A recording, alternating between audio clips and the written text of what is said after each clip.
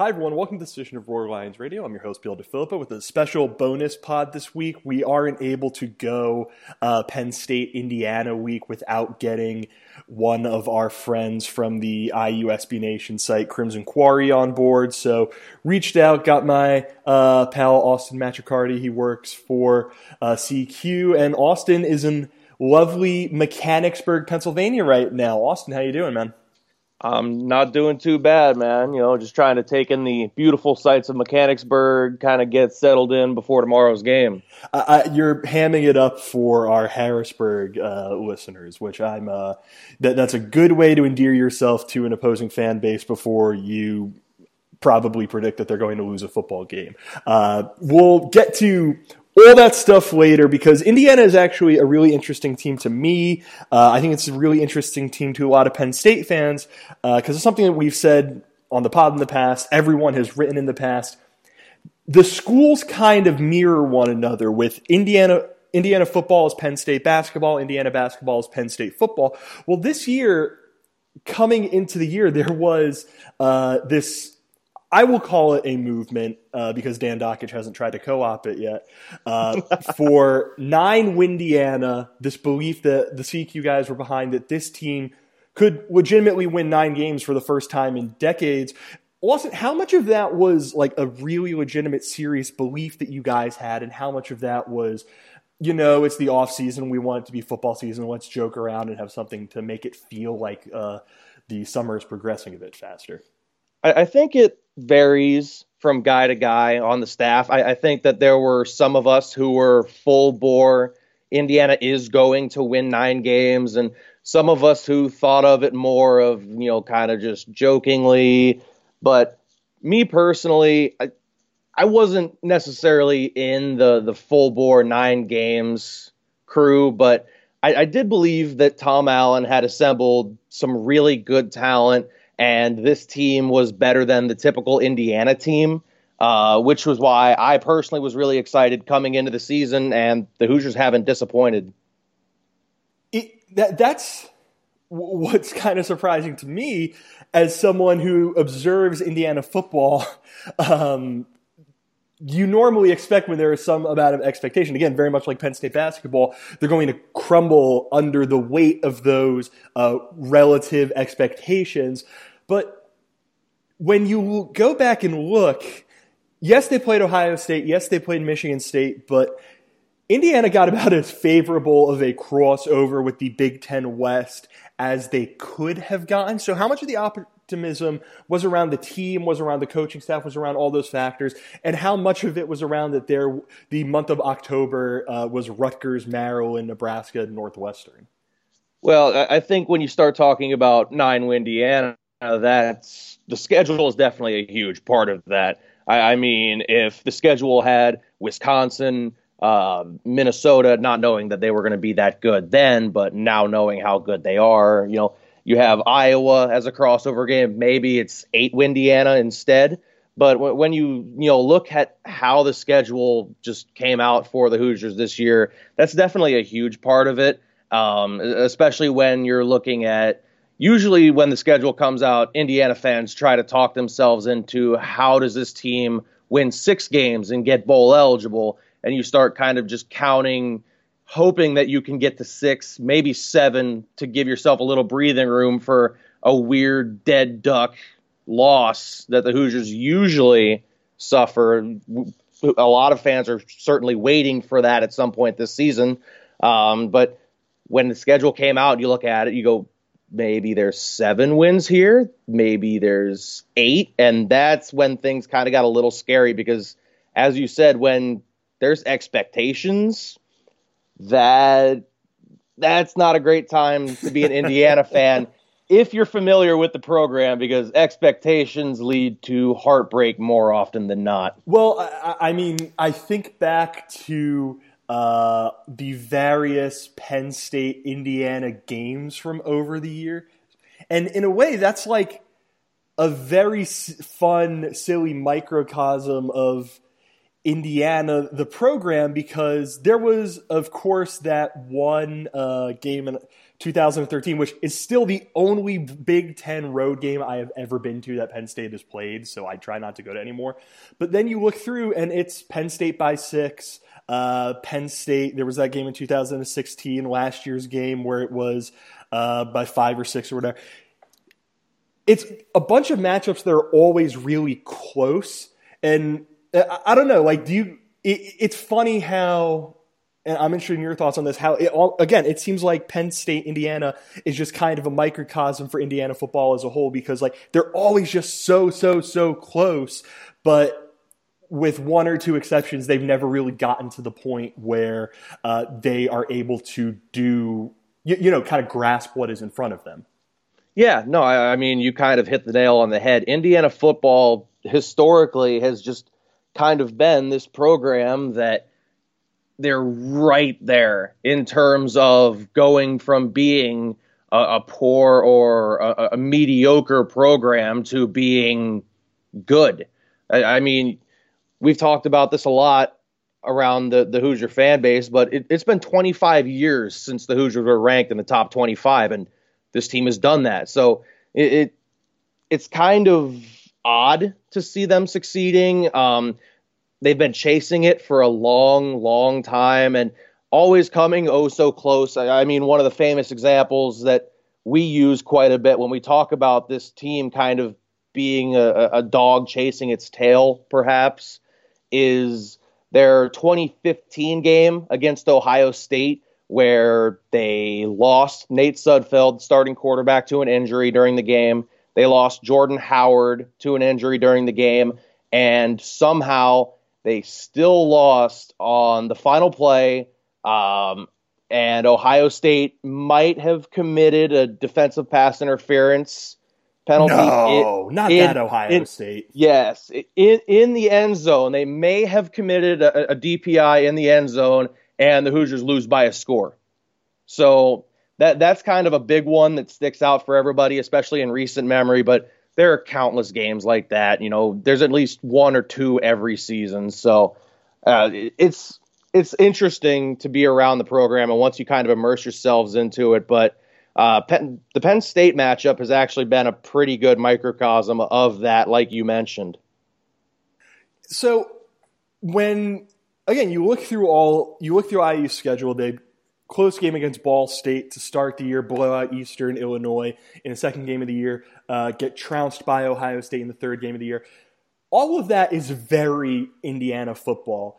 When was the moment where it kind of started to feel real for fans, people around the program, whatever, that this year's Indiana team, them winning 9 games, them having one of the best years in program history, wasn't just something that we were doing as a joke, like, oh, wait, they could back this up with what they do on the field? I think that there's probably a few different answers to this. I'm going to say right around the middle of October, the Hoosiers got Rutger for homecoming, and homecoming is famously a disaster waiting to happen for Indiana. They'd lost every homecoming game for the last 10 years, I think, and it just hadn't been good. There had been some truly comical losses for Indiana on homecoming. And can I get one example of that? I believe that at one point, I believe it was 2015, they led Rutger by 21, maybe 28 around halftime. And then they came out and they allowed like 40 points in the second half and then lost. Yeah. Those are ballpark numbers, but trust me, I was there. It was agonizing. It was truly painful to watch. But this year, Indiana, Rutger, homecoming, they come out, they take care of business, win 35-0. It was never really particularly in question. And I think that for this Indiana team to be able to come out and just take care of business like that, not really have to worry about it, beat a team that you're supposed to beat, that's kind of a big deviation from the norm. Indiana fans have talked about having a breakthrough, and usually that breakthrough is we want to beat Ohio State. We want to beat Penn State. We want to beat Michigan State. We want to beat Michigan. This team has they've broken through in a different way just by beating lesser and similar teams in that 3-game stretch where they beat Rutgers, they go to Maryland, they beat Maryland, they go to Nebraska, they beat Nebraska. I think that was huge because this program had not done that in a while, just beating the teams that you're supposed to beat or winning close games, frankly. So that's that 3-game stretch. Anywhere in there, if you want to say that is where you decided that this team is legit, I think that's an acceptable answer. It seems like, correct me if I'm wrong, like one of the hallmarks of a good team is you beat the teams you're supposed to beat, and in past years, Indiana has not always beaten the teams they're supposed to beat. Oh, no, you're absolutely correct. I mean, if you look at the Ohio States, the good programs around the country, what they do year in and year out is they beat the teams they're supposed to beat with regularity. And Indiana just hasn't been that. Indiana is a program that will lose an odd game to the worst team in the conference. Indiana is a team that I believe lost to North Texas at some point in the last decade. Indiana loses weird games that they're supposed to win, and that's what's held them back as a program for however many years now. So that's a big problem in the history of the program, and it seems like this team might have it figured out somehow. I mean, there's only one more game left that the Hoosiers should win, and it's at Purdue, and I'm certain that there's at least some portion of the fan base that's absolutely terrified of that game because... Rivalry game. Yes, what better way to cap off a special historic season by the Hoosiers than to go to Purdue, somehow drop dead and lose the Old Oak and Bucket game? That feels fitting.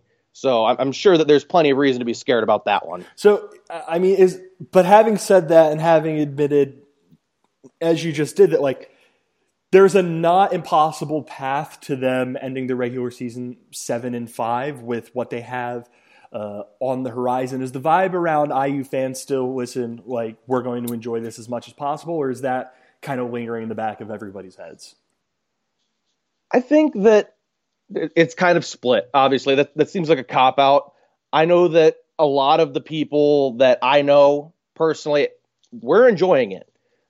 This season has been special, as I mentioned. Indiana doesn't get to 7 wins in the first weekend of November hardly ever. So I think that for the most part, there are people that are definitely enjoying this, just trying to take it in as it's happening.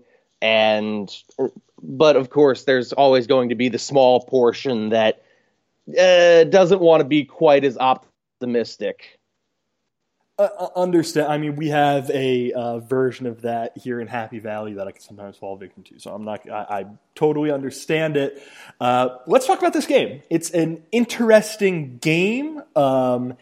As we sit and discuss it now, I don't recall here. Our pal Bill Connolly of SB Nation has Penn State winning by 12 points. Vegas has the Nittany Lions by, I believe, 14.5. 14.5 is correct. And then ESPN's FPI has Penn State about a 90% chance to win. That feels like a bit much to me. Like, it just feels like Penn State by 2 touchdowns, considering what this Indiana team has been, is a bit much. Would you agree with that? I think that it's just enough for me to say that taking Indiana and the points would be a decent bet. 14 is a bit too much for me, but I believe that 10, 11, that sounds about right. I'm pretty optimistic about Indiana covering the spread, but Indiana actually making this like a one possession game when, the clock strikes 0, that sounds a little much in the other direction. I'm kind of between the two, somewhere between 7 and 12 points, in my opinion, is where it lands. Yeah, that sounds. I mean, when I went on to your side, I said 11, so that's right in that ballpark. Let's talk about this Hoosiers football team. Like we did with the pod earlier this week, I want to start with the defense because I think their offense is the more interesting unit to talk about, so we'll save that for last. I think the one thing that we can all expect about IU's defense, and has been the case all year, even if they're not the most talented, they're not the 5 stars, the high 4-star types of dudes, there is talent on this defense. But the one thing that I think we can safely say, Austin, is that they're going to be a really well-coached group that comes in with a game plan that they're going to go out and execute. Yeah, it's been that way since Tom Allen arrived in Bloomington, and I think it will continue to be that way as long as he is in Bloomington. That's been his calling card. He's a defensive-minded coach. He's a really good defensive coach. This year, he's handed over the defensive coordinator duties, but he handed them over to his linebackers coach, Kane Womack, from last season, who's more or less a younger carbon copy of him. So it's interesting to watch how that's kind of unfolded, and it hasn't made terribly much of a difference. I think that this season, Indiana's defense is a really young unit. You look around, and there's a lot of, redshirt freshmen, redshirt sophomores. There's a lot of these younger guys who have talent, have been some of the big pieces of Tom Allen's early recruiting classes at Indiana, who are starting to get into these starting roles. And you've seen it. You've seen the talent from time to time. They also make the same errors that every young player makes. So it'll expect that from this Indiana defense. They will have a game plan. It should be executed rather well, but there will be 1, 2, 3 boneheaded errors. But they're on the flip side. There will be 1, 2, 3 plays where you go, wow, that guy's pretty good. Where is, if you want to go by units, individual players, like a skill that the group is, whatever it is, this is very much open to your interpretation. Where is the strength of this Indiana defense? I think that the strength of the group, I would have to say, is in the linebacking core. They're in the middle of the defense. There are a lot of interesting players, that the guys who, I look to and say that could be a dude going forward. Those are them. Obviously losing Thomas Allen, Tom Allen, the head coach's son, for the rest of the season to an injury was a big loss. He was a guy who I liked, but he's gone now. Micah McFadden is a guy who I believe he's a sophomore, and he's leading the team in tackles. He's got 6 TFLs on the season. He's been pretty good. He's one of the biggest guys who, as a youngster, you can see he's got a lot of talent. Give him another year or two, and he could be a dominant player. One of the older guys on the defense, Raekwon Jones, plays next to McFadden as the 2 starting linebackers in Allen's 4-2-5 defense. And that pairing, McFadden and Jones, I believe, are the possibly the 2 best players on the entire defense. They're both really solid, top 2 tacklers. They both make things happen, which is what Indiana desperately needs somebody to do against this Penn State offense to hopefully have some kind of success. And then where is the area that you think, if Penn State is able to have a big game, Penn State's able to, break 35, 40 some odd points, 500 yards of offense, where is the unit that you think the Nittany Lions are going to try to exploit? I think that they're going to have to exploit Indiana's defensive backs.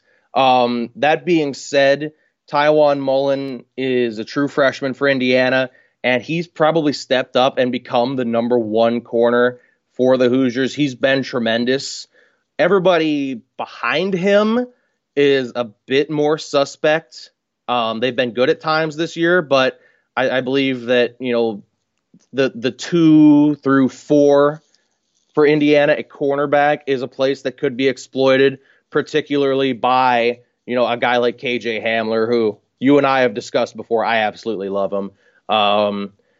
Possibly, I know that Penn State's tight end is a pretty big focal point for the offense.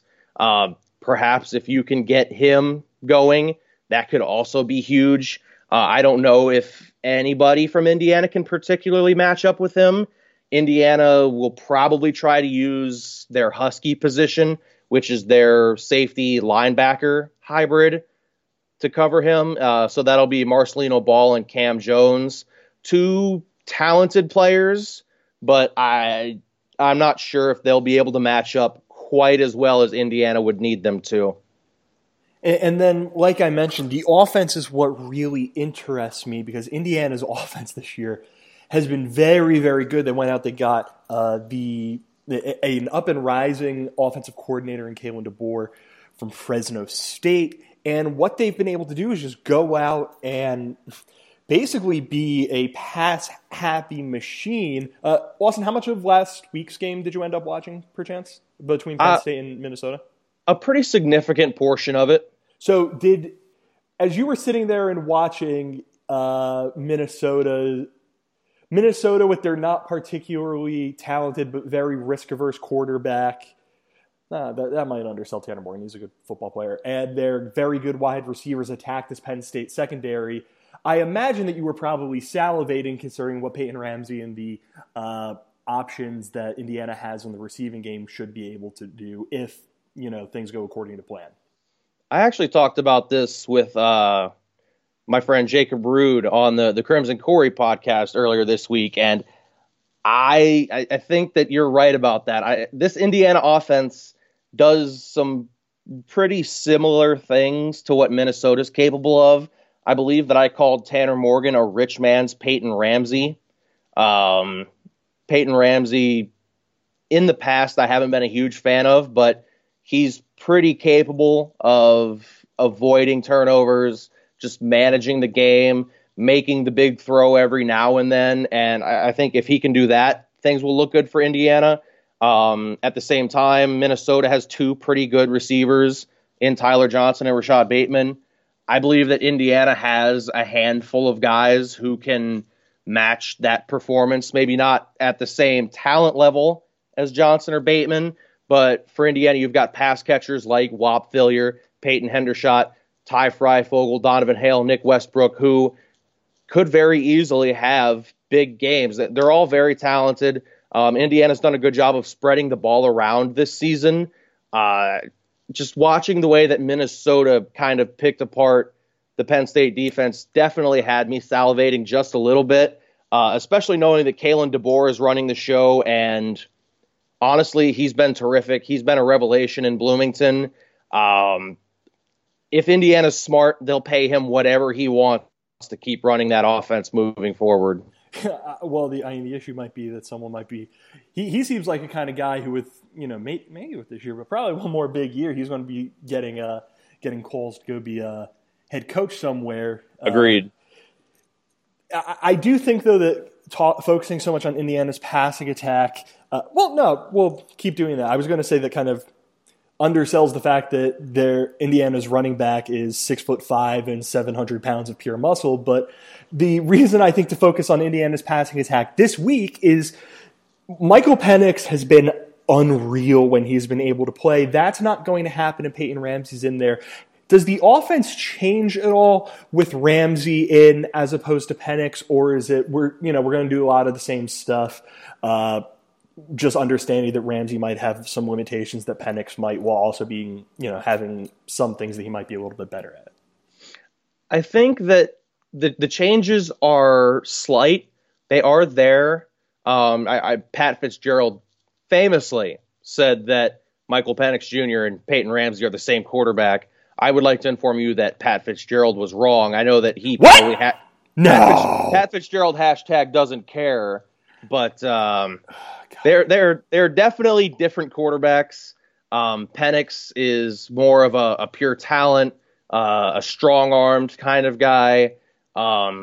Ramsey, less so in both of those manners. The difference in the offense is that occasionally Penix will dial up a long touchdown pass, or he'll dial up a strike down the field much more regularly than Peyton Ramsey will, than the Indiana offense will when Ramsey's in the game compared to Penix. I also believe that the Hoosiers have a bit more success in the RPO game when Penix is in. That being said, Ramsey is much more willing to run the ball than Penix has been, because Penix is famously, he's been a little bit of an injury risk during his time in Bloomington. It's not fair. The made of glass narrative hasn't been fair to him. He's more been a victim of circumstance, in my opinion, but we could do a whole hour on that, so I'll just touch on that briefly. But I think with Ramsey, what you kind of see is Kalen DeBoer playing to his strengths, which is, the short to intermediate passing game, relying on him to be pinpoint accurate, which he is very good at. He's a very accurate passer. I believe that he might end up with the Big Ten's career record for completion percentage when all is said and done. And certainly that's partially a product of the offense that he's played in, but it's also a big credit to his accuracy as a passer. You'll see that. You'll also see, plenty of Stevie Scott. You mentioned him, but with Ramsey in the game, the offense is just a little bit different, but not terribly so. And the thing that makes this one interesting is it's very hard to have a good offense without a good offensive line.